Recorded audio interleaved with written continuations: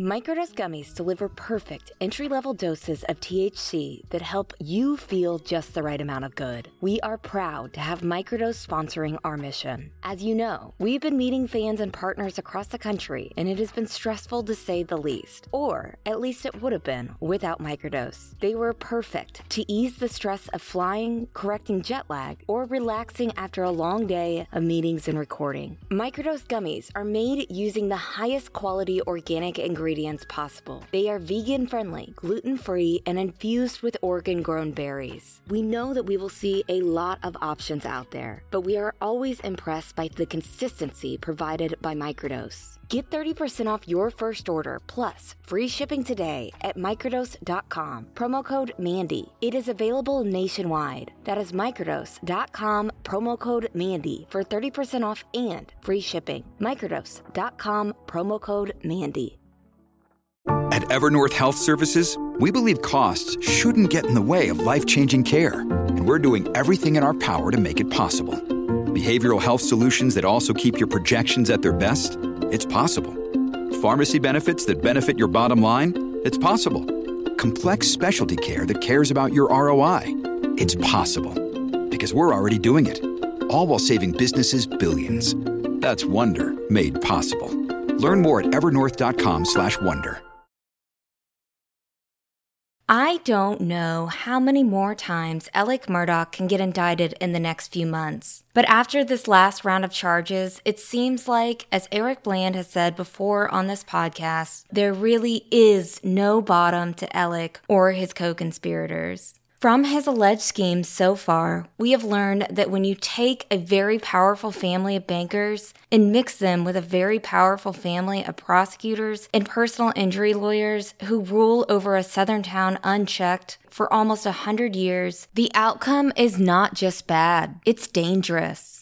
My name is Mandy Matney. I've been investigating the Murdaugh family for almost 3 years now. And this is the Murdaugh Murders Podcast with David Moses and Liz Farrell.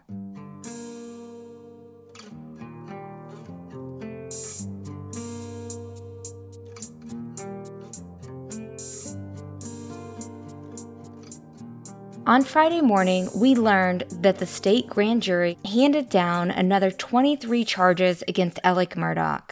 As of Friday, Alec now stands accused of stealing at least $8.4 million.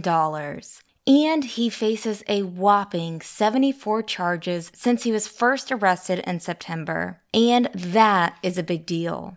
In the days and weeks leading up to Friday, FITSNews heard from multiple sources that Alec's alleged co-conspirators would be indicted alongside him. But on Thursday afternoon, we learned that the state grand jury had to cut its January session short because of 2 reasons. One was because of a winter storm in the upstate, which is in the Greenville, South Carolina region, and the other was because of COVID.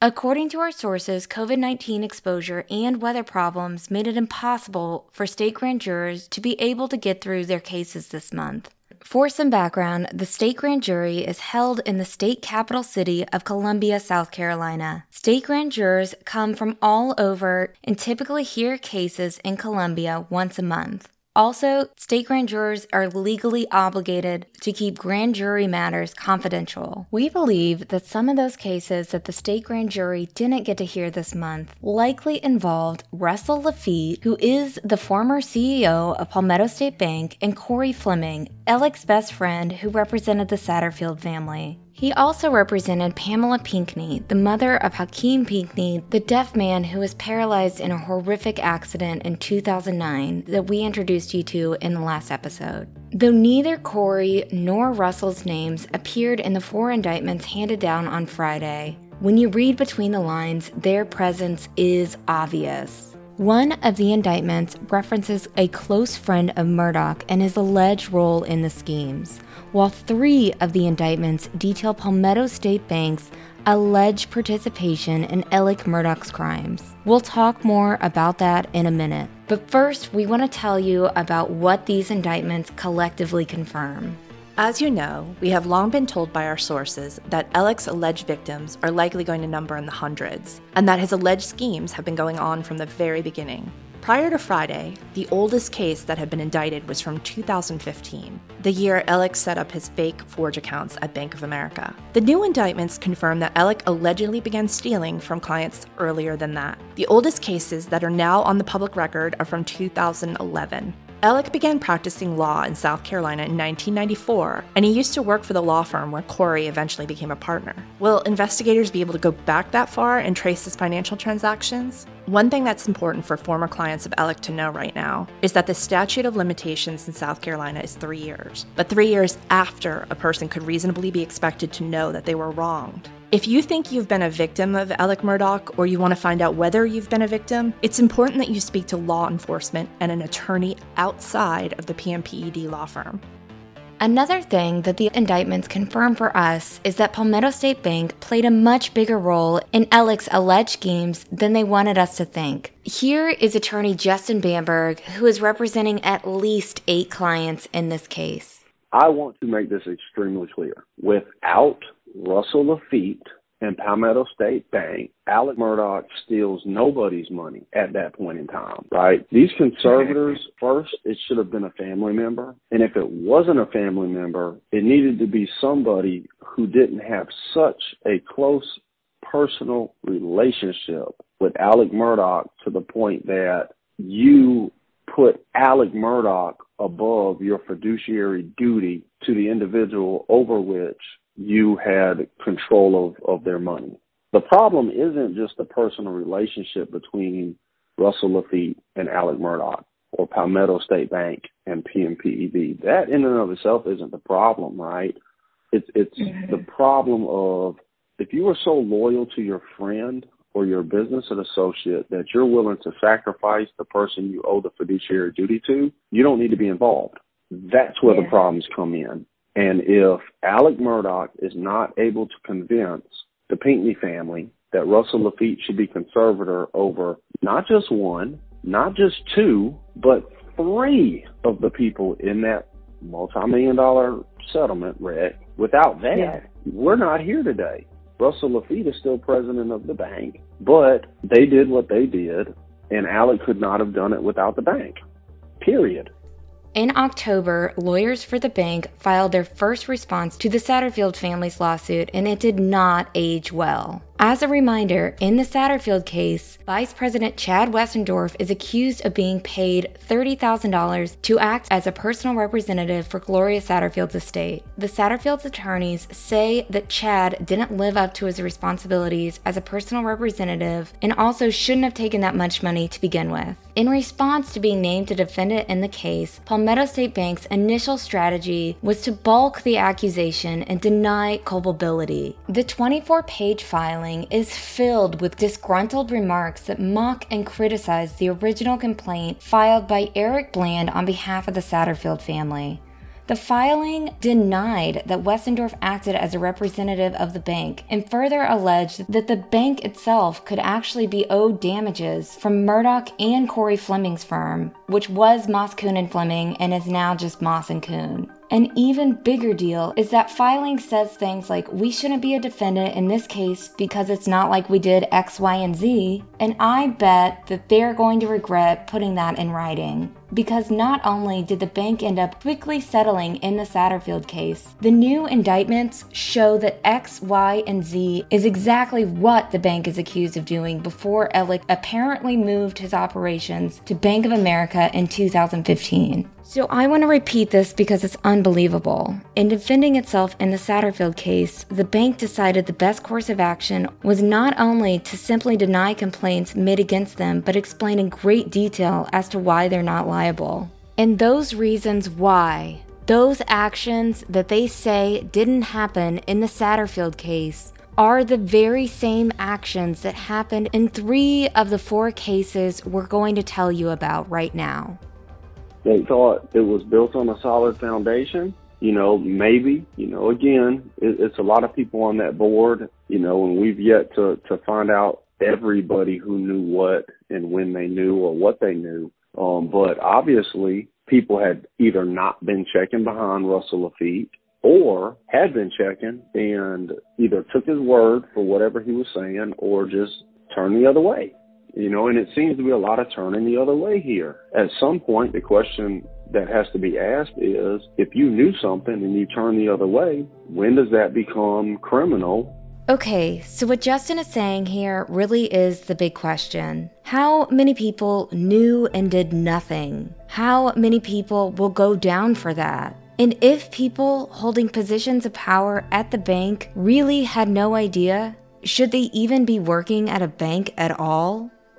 But we're talking about a bank, okay? And we're not talking about $5 or $10 or a Benjamin Franklin. We're talking about millions of dollars fraudulently taken from the hands of injured and deceased people with a bank tied to it, when their job is to deal in money. If it was millions of dollars getting taken from a car wash, number one, you'd ask, what kind of soap are they using? It's all cash business. We're talking about a bank with investors who invest hundreds of thousands, if not millions of dollars. We're talking about shareholders. It's a bank. And for over 10 years, all of this fraudulent activity was going on. And it's so difficult to wrap your mind around this concept that no one knew anything. Like Alec knew and Russell Laffitte knew and nobody else knew. Well, then nobody was doing their job for 10 years and they need to take all their paychecks and pay the bank back so they have more money to pay these people whose money was stolen.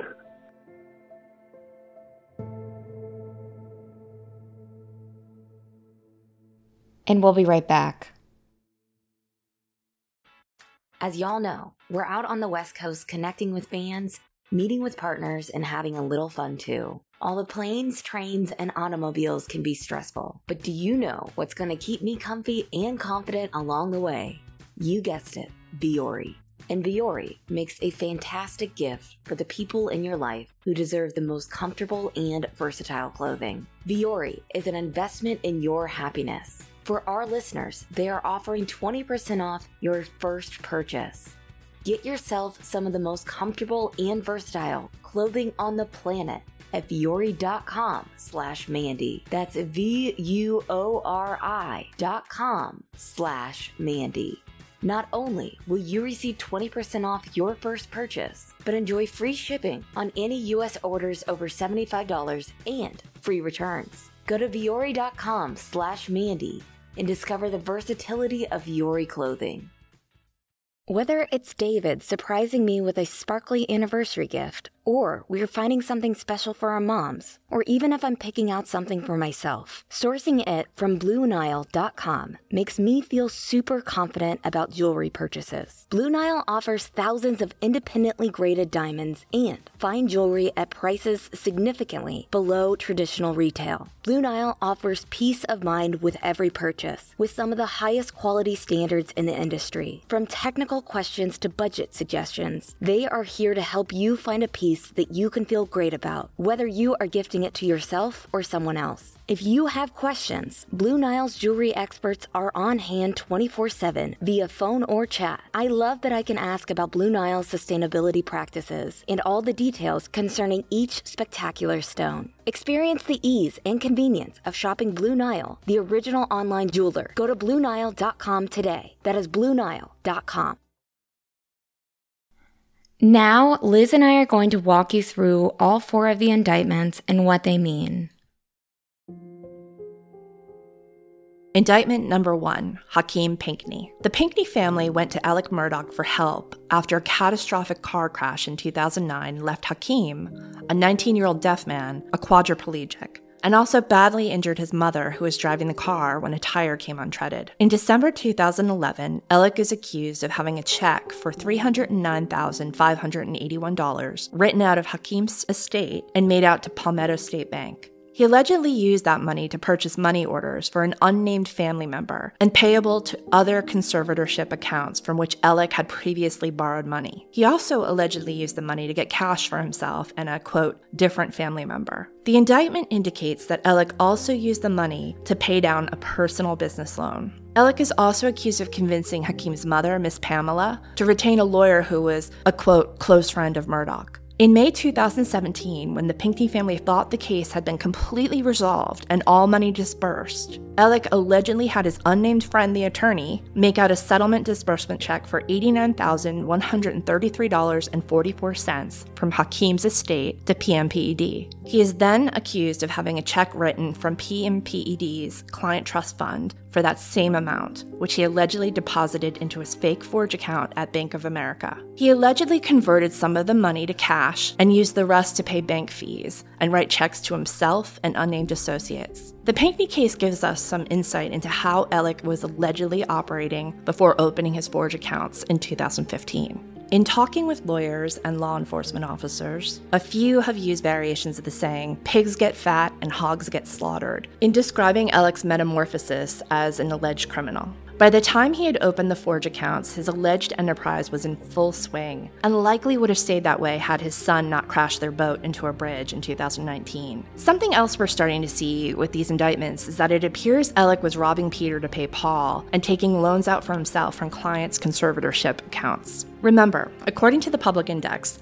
Russell Laffitte, the CEO of Palmetto State Bank, who got fired a few weeks ago, served as a personal representative to a number of Alec's clients. Also remember, a conservatorship account is money that is meant to go toward supporting a person who cannot otherwise take care of themselves. You're probably familiar with the term because it's been so prevalent in the media as a result of the Britney Spears case. So basically, it looks like Alec was able to take loans out on money that belonged to his client, but that wasn't necessarily authorized by the client. Because Russell Laffitte served as a conservator and then personal representative in the Hakeem Pinckney case, and because this was his family's bank, he had direct access to Hakeem's money. Indictment number 2, Natasha Thomas. Around the same time that Alec began allegedly stealing from Hakeem's estate, he started allegedly stealing from Hakeem's cousin's account too. Natasha Thomas is Hakeem's cousin. She was in the car at the time of the horrific crash that changed their lives forever in 2009. Along with Hakeem, Alec Murdaugh also represented Natasha in the lawsuit against the tire company in 2010. In December 2011, just 2 months after Hakeem suffered an unexpected death apparently due to an unplugged ventilator, Alec allegedly had a check written out to the firm's client trust account for $325,000 with the description, settlement proceeds for Natasha Thomas. Alec allegedly had that check made out to Palmetto State Bank and allegedly used it to buy a money order payable to a family member. Yes, apparently he bought a $325,000 money order and gave it to someone in his family. We don't know who that person is, but we are going to try our best to find out. We'll talk about money orders in a bit because guess what? Alec was not done with Natasha's account. In August 2012, Alec allegedly did the same thing, except for this time for $25,000. He had the check made out to Palmetto State Bank and used the money as cash for himself to buy money orders that were also payable to Palmetto State Bank. These indictments are the first time we're seeing that Alec was allegedly depositing the settlement money and converting it to money orders. To learn more about why Alec might have been doing this, and more importantly, how he was able to do it, we talked to Jennifer Wood, who is a former private investigator. She is well-versed in financial crimes and an extraordinary researcher who helps us out at Fitz News. She told us that the banks are required to have red flag systems that would alert them to unusual transactions, such as a 6-figure money order, or basically any money order in amounts over $10,000. She said these alert systems also pick up on the number of transactions a customer is making, and whether that customer is making several transactions just under the trigger point of $10,000. How could a customer bypass those red flag alerts? Being friends with the family that owns the bank obviously doesn't hurt. As to why Alec was doing this, one very simple benefit to stealing money and laundering it through a friend's bank is tax evasion. And we keep wondering when we'll see the IRS weigh in on Alec's alleged transactions.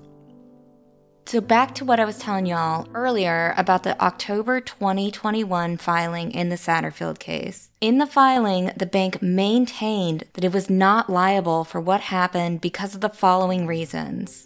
Palmetto State Bank did not receive any fee or compensation related to the administration of the estate, nor was it paid any money from the settlements that were allegedly obtained because it was not involved and rendered no services. Palmetto State Bank did not open nor hold any account for the estate.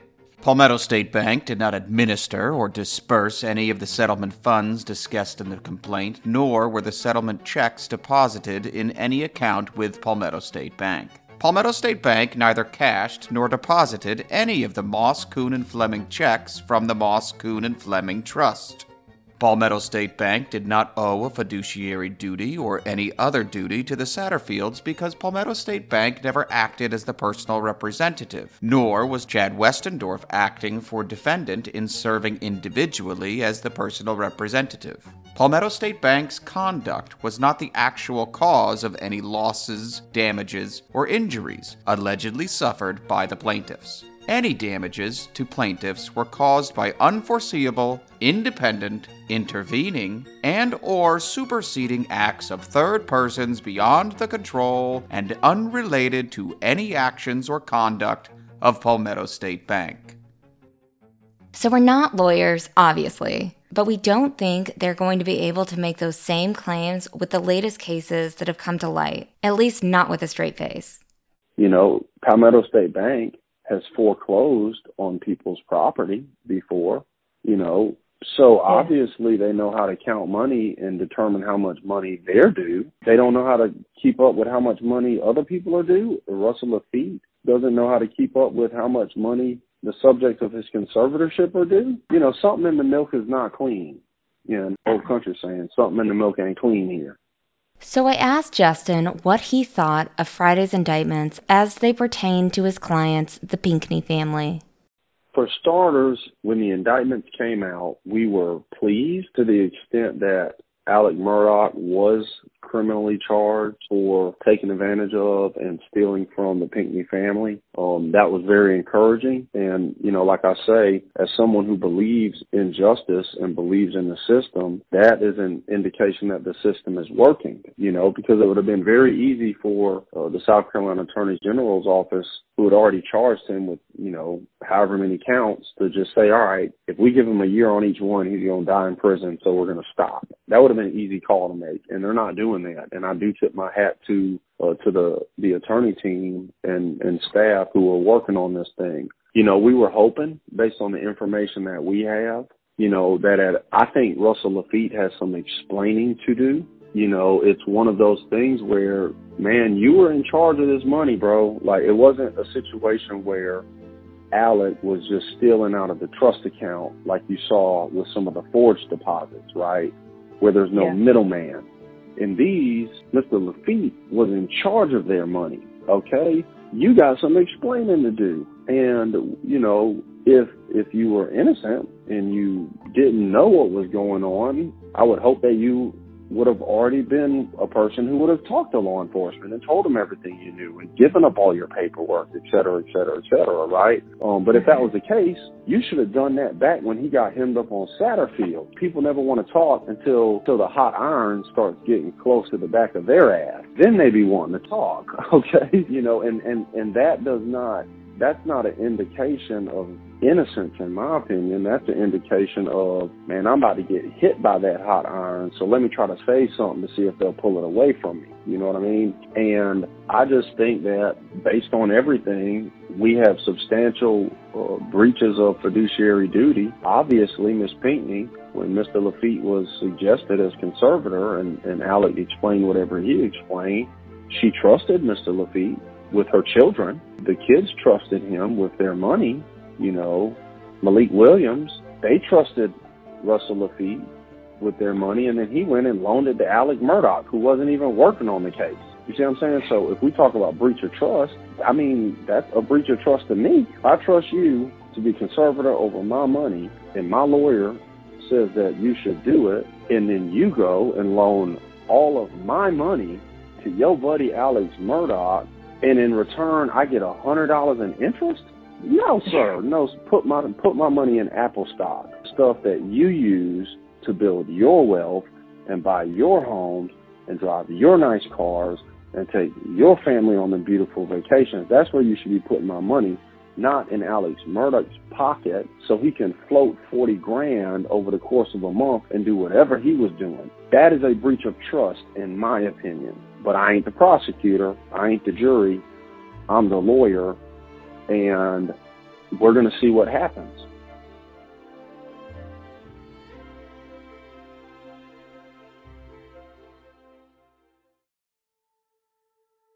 Indictment number 3, Arthur Badger.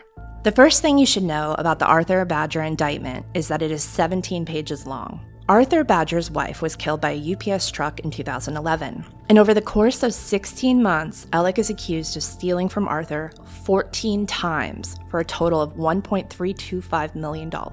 The alleged thefts occurred between February 2013 and June 2014 and started with a whopper of a check for $388,000 that was made out to Palmetto State Bank and taken from PMPED's client trust account. Alec apparently used that money to buy a money order payable to a business associate. After that, he is accused of stealing $75,000 from Badger and having that check made out to Palmetto State Bank as well. He then allegedly used that money to buy a money order payable to a family member. He is then accused of stealing nearly $152,000 using the same method and again making the check out to Palmetto State Bank. The money was deposited into a conservator's account for a different person from which Alec had been allowed to borrow money before.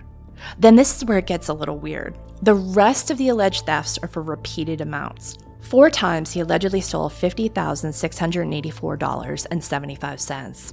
4 times he allegedly stole $101,369.49, and another 3 times he allegedly stole $33,789.83. Some of that money was deposited into a conservatorship account for another person. Some was converted into money orders payable to family members. Some was used to pay personal debts. Some was wired to a company. Some was converted to cash. Some was used to pay a Bank of America credit card. And some was used to pay an auto dealer. I was talking to a source connected to the case about why he thought Alec allegedly stole the money in these repeated exact amounts. He told me that one reason might have been so that if he were caught stealing, he could claim it wasn't stealing, but rather an inadvertent duplication of checks.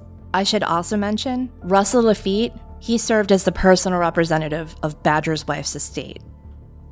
Indictment number 4, Deon J. Martin. The Deon Martin case might sound familiar to some of you. In November, Alec was indicted in the Martin case and was charged with 2 counts of breach of trust and 2 counts of computer crimes. On Friday, a new indictment was handed down that replaces the November indictment and adds another breach of trust charge. As a refresher, Alec was accused of taking $338,000 from Deon in October 2015. The money was supposed to be invested on Deon's behalf, but never was. A year later, Alec allegedly took another $45,000 from Deon's settlement money. Both times, Alec deposited the money into his Forge account at Bank of America and used the money for his personal expenses. However, this new indictment adds some new information about the Deon Martin case. Apparently, in August of 2015, Alec told Deon that he had gotten him $500,000 in settlement funds and they were being sent to Forge Consulting LLC, a legitimate company that would establish an annuity account on Deon's behalf. Alec then allegedly kept a $200,000 fee for getting that $500,000. However, no such settlement was ever recovered. According to the indictment, quote, Murdaugh knowingly and dishonestly asserted the recovery of phantom funds for the purpose of artificially inflating the fee he could retain. So not only is Alec accused of stealing clients' settlement money, he was allegedly lying about the amount of the settlement so he could take more money from the clients. Multiple sources have told us that 2 of the next frontiers in the investigation are going to be cost inflation and predatory lending. And we'll be right back.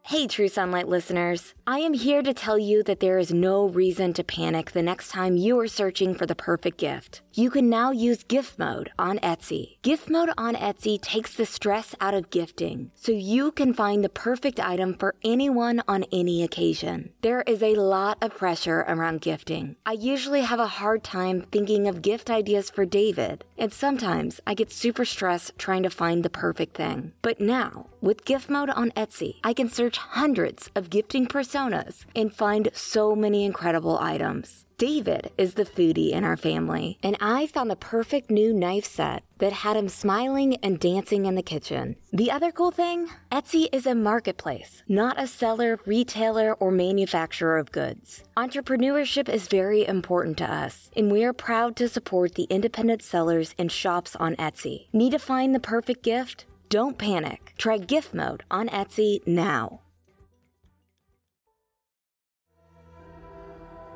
To summarize everything so far, Alec Murdaugh is a person of interest in the murders of his wife and son. He has been accused of spearheading a scheme to defraud Gloria Satterfield's family of $4.3 million. He appears to have come up with some sort of workaround in moving his assets by quickly confessing judgment to debts he allegedly owes his brother and one of his law partners. He is charged with lying to police about being shot on the side of the road when he was instead, so he says, trying to fake his own murder to defraud an insurance company out of $10 million. He is charged with forging names on documents in order to allegedly steal client money. He is accused of taking loans from clients' conservatorships accounts.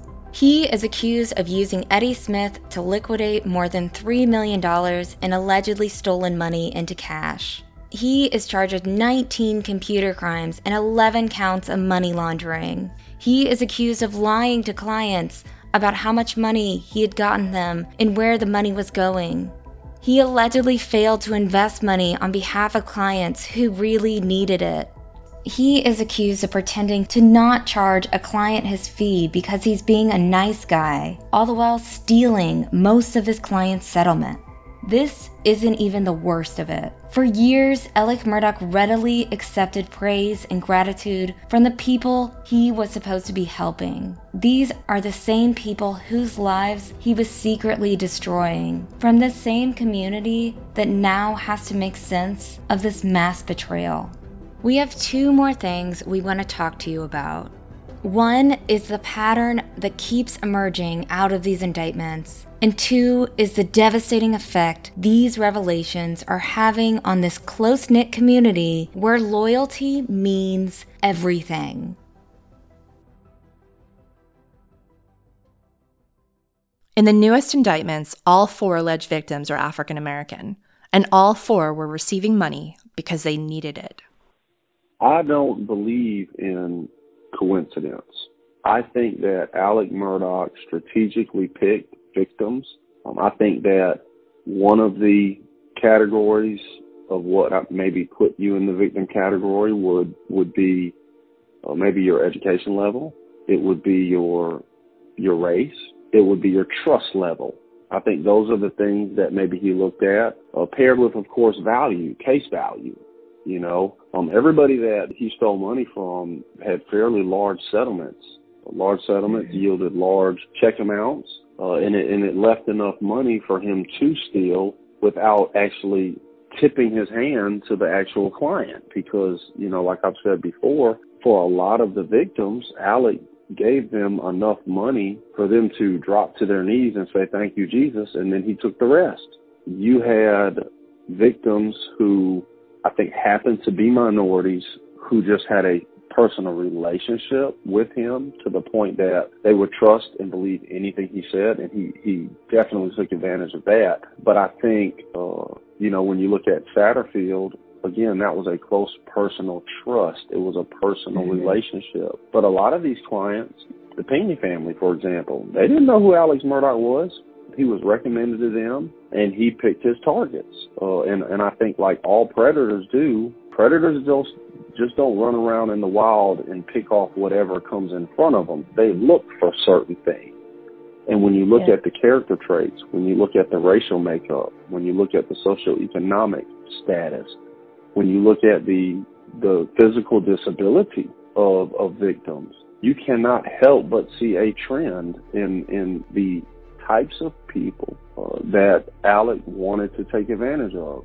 And again, we've yet to see anybody pop up as a victim. He wasn't taking advantage of lawyers. He wasn't taking advantage of doctors who got in car wrecks. He wasn't taking advantage of accountants or tax professionals who got maimed in an accident. He was taking advantage of regular, hardworking people who he thought wouldn't be sophisticated enough. And Mandy, I think that's a very important point to clarify here, right? The victims, you're not stupid, you're not dumb, you're not easily fooled because you became a victim of Alec Murdaugh. In his mind, he knew or found out certain things about you that he felt that he could take advantage of. And it started with the trust that these people put in him. And then I think he did look at other aspects to them, where they live, what kind of home they have, what's their education level like, do they have a physical disability. I think he did consider all of that because there are too many coincidences for it just to have been happenstance. The predatory behavior we're seeing would be disgusting under normal circumstances. But when you factor in the generational power that both the Murdaughs and the Laffittes had in Hampton County, it becomes something else altogether. How convenient is it that a lawyer with an apparent addiction to stealing money in complicated financial transactions just so happens to have a very deep-rooted relationship with the town's banking family?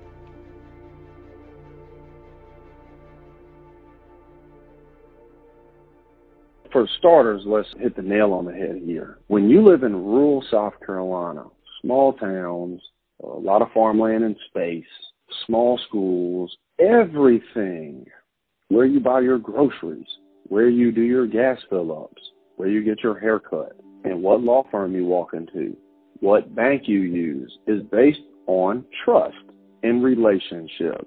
If you live in a big city, if you're in Charleston, if you're in Columbia or Charlotte or wherever, nobody in Atlanta picks a bank based on a special relationship with the people who run that bank.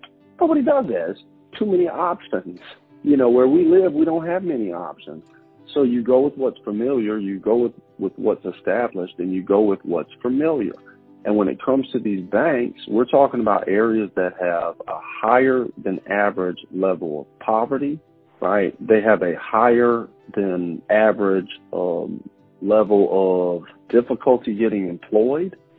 People's credit might be lower because of the lack of opportunity. The education level maybe stops at high school, if you're lucky, 2-year degrees for most people.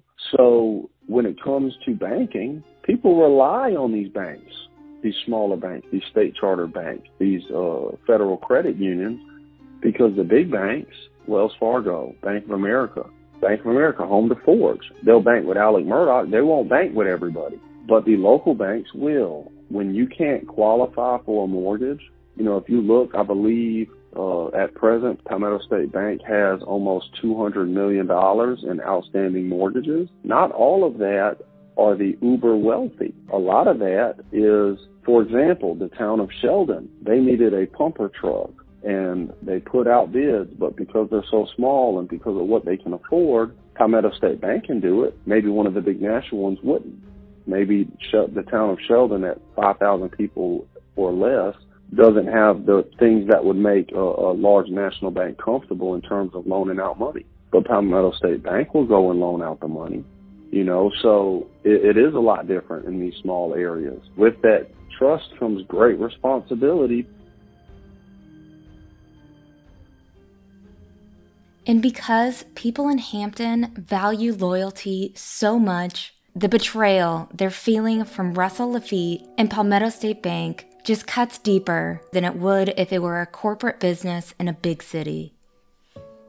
The loyalty runs so deep, so if you got a bank, you could go to Bank of America and they got the dope apps on your cell phone where everything's all convenient. You can order checks online and the website is all fancy. Yeah, you could do that, but nah. You in Hampton, I'm going to rock with my local bank. They employ local people. They help take care of us locally. And, hey, I remember when they sponsored, which is really crazy, Mandy, Palmetto State Bank actually sponsored the Hampton Football Player of the Week. And it was the son of one of my clients who had their money stolen. The circles in Hampton are small. And when those circles of trust are broken, everything falls apart. The Lafitte family, without loyalty in Hampton, their bank never gets started in 1907. Never. It doesn't matter how powerful you are, how well-liked you are. If your local community doesn't rock with you, you're never going to build an empire. I think that's why it's so crushing for so many people, whether it be you talk about ALEC, whether you talk about PNTED not catching the fraud that was going on, whether you talk about Russell Lafitte and his role or the bank and its failures. Like, people expect you to have their back because it's not just their support that helped build your empires, it's their suffering. When their mama dies, that's whose case you settle. When their son becomes a quadriplegic, that's whose case you take, and you put multiple millions of dollars annually into Palmetto State Bank because you're making fee money off of local people's pain and suffering. So it's really deep if you think about it, and I think that's why so many people are upset and bothered and hurt by what happened, including people who didn't have their money taken. Like, they're just hurt because their community's hurt. And a lot of us understand that. As Justin said, at the end of the day, Russell Lafitte owes the people of Hampton County. I just can't for the life of me understand how an individual like Russell Lafitte, I believe fifth or sixth generation in that bank, could forget that he owes them folks in Hampton. Like, how could he forget when he looks at the life that he has? And when you stop and extract the tiny pieces of this story, like the fact that Russell took a $60,000 conservator fee from the Pinckney family during a time when they needed it the most, it feels worse than betrayal and greed. It feels evil. And meanwhile, Russell Lafitte, who's already making well into six figures a year, who owns 9% of that bank, with the bank being valued at $700 million, y'all could do the math, and he will go and allow ALEC and himself to finagle and unjustly take $60,000 from a dead person for what? Probably 25 minutes worth of actual work, with most of that 25 minutes being, how can we take this money? Majority of the people living in the county that is home to that bank have to work 2 years to make $60,000. What makes Russell Lafitte think that his name or whatever warrants him taking $60,000 from somebody, especially when you know that they got to pay for a funeral and that they've got medical bills in the millions of dollars and stuff like that? Now, what were they thinking? How did the bank not catch it? And we'll be right back. Have you ever felt like you would make a really good detective? Turns out I enjoy finding clues about scandalous family secrets, uncovering mysteries, and cracking the case, including in my off time. If you're like me, let me tell you about my experiences with June's Journey for iOS and Android. June's Journey is a hidden object mystery game with a captivating story that takes you behind the glamour of the 1920s with a diverse cast of characters. It really challenges your observational skills. I have been immersed in this thrilling murder mystery story that sets the main protagonist, June Parker, on a quest to solve the murder of her sister and uncover her family's many secrets. Each will help us solve the mystery and get justice for June's sister Claire. With hundreds of mind-teasing puzzles, the next clue is always within reach. Download June's Journey for free today on iOS and Android and see if you can crack the case. If the indictments told us one story, it would be that ALEC did not act alone in this.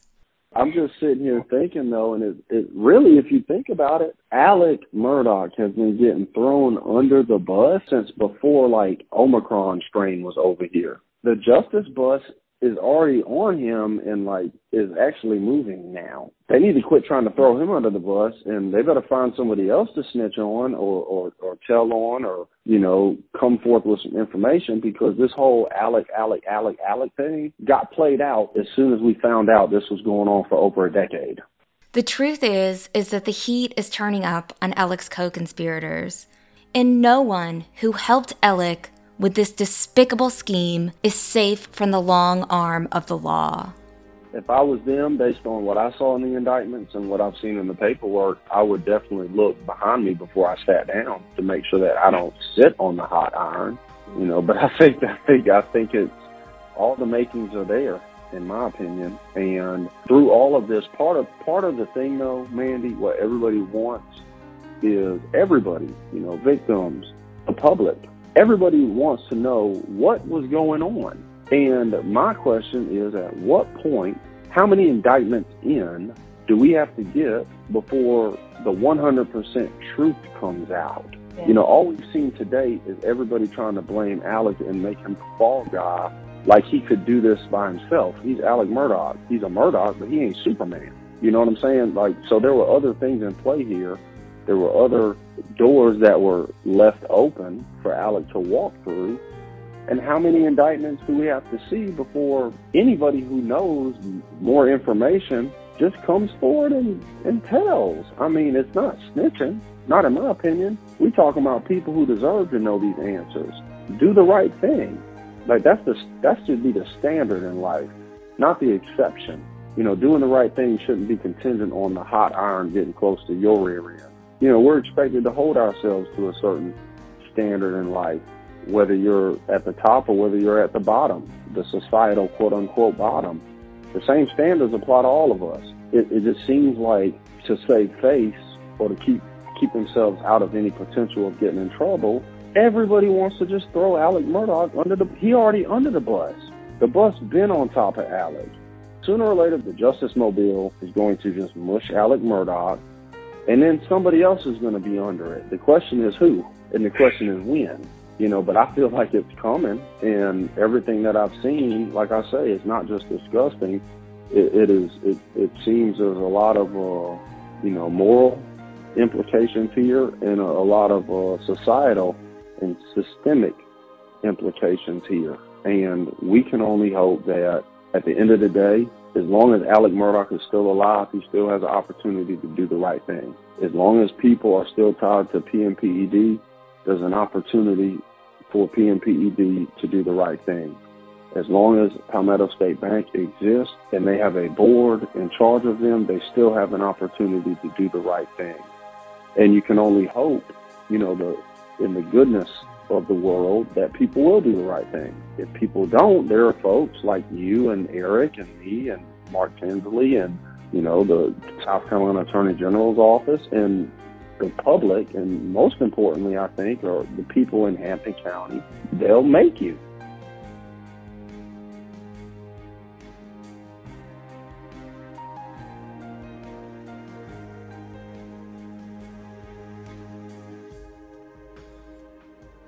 On Tuesday afternoon, while we were finishing up the podcast, I received an email from Megan Paquin, Vice President of Poston Communications. Poston is an Orlando-based public relations firm that specializes in crisis communication. Turns out, Palmetto State Bank hired them to manage their image. In the past 2 days, we've heard from sources that Palmetto State Bank is in extreme cleanup mode and is desperately working not to lose their federal charter. The feeling that we're getting is that the bank wanted to pay people back and move on as fast as they can. Even though we had finished recording this episode, I told Megan that she could send us a statement. I asked her to tell us about the bank's position on Russell Lafitte's alleged involvement in the theft of almost $2.3 million.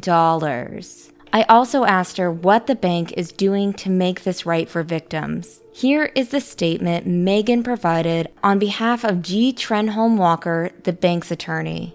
Palmetto State Bank did not benefit from and did not receive fees from the transactions referenced in the most recent indictment of Alec Murdaugh. It also did not benefit from or receive fees from the transactions that involved the Pinckney settlement funds. When information about the transactions Alec Murdaugh orchestrated came to light, the bank's board of directors took immediate action to begin an investigation and simultaneously severed the employment of former CEO Russell Lafitte. The bank and its board of directors remain committed to determining what exactly occurred, and while the bank has defenses to the claims that have been asserted, it intends to do the right thing and accomplish full restitution for those affected. When I asked Megan whether we could expect that the victims who trusted Russell Laffitte to protect their money that was ultimately stolen, would be fully compensated by Palmetto State Bank, she responded that Palmetto State Bank, quote, will make every effort to accomplish full restitution for those whose settlement money was diverted to others in transactions processed at the bank, end quote. So the bank wants you to know that they didn't benefit from Russell's alleged thefts because they didn't make any money off of it. And they want you to know that they have defenses to any notion that they're responsible. Also, how much money do you think that they're spending to get somebody to turn the words stealing money into settlement money that was diverted to others? And how much of that money would be better off being spent on paying back every person who had their money stolen? Here's where I have a problem. The bank seems to be trying to separate itself from Russell Laffitte as if he were some rogue individual and not the literal leader of their institution. And most members on the board are Russell's family members, by the way. And our real problem with this is the bank saying it wants to make things right, but from what we understand, they're pushing back and trying to find ways to bend and twist reality in their favor. The bottom line is this never should have happened. The bank is in a position of trust, and Russell Laffitte, if he did these things, was 100% synonymous with the bank, and the bank was 100% synonymous with Russell Laffitte. It is so infuriating to see the spin, but it's not going to keep us from bringing the truth to light so that the victims, most of whom have not been publicly identified yet, get what they should have gotten in the first place. Stay tuned.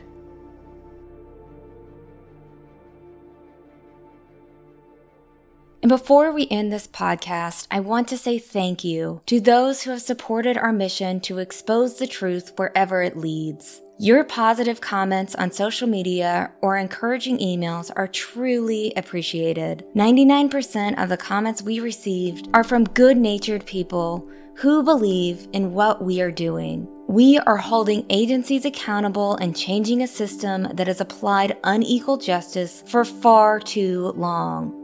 Also, I'd like to take a moment and say thank you to the ABC News and 2020 crew. I turned down a lot of projects because they didn't feel right, or at times they felt downright wrong. But the 2020 team made me feel like they would do the story and its many victims justice. And they did. Don't forget to follow us on Facebook and Instagram, or follow Mandy on Twitter. Mandy works tirelessly to expose the truth wherever it leads. I and countless others believe she's the best in the business, and pursuing this saga for all the right reasons. Admittedly, I'm a little biased, but if you do believe in our mission, please consider subscribing to FitzNews.com for all the latest around this case and others. Mandy, Liz, Will, and the Fitz News team are revolutionizing how agile news organizations can publish the truth so communities can improve. Or if you'd like to support this show, visit MurdochMurdersPodcast.com to learn how you can help. Post a 5-star review on Apple, Amazon, or Spotify. Support our growing list of advertisers. Or better yet, refer an advertiser. Or even best yet, become one. We can distribute ads across the globe or in just targeted locations when your customers are listening most. We can also package podcast sponsorships with FitzNews.com advertising to enhance your value. The Murdoch Murders podcast is created by me, Mandy Matney, and my fiance, David Moses. Our executive editor is Liz Farrell. Produced by Luna Shark Productions.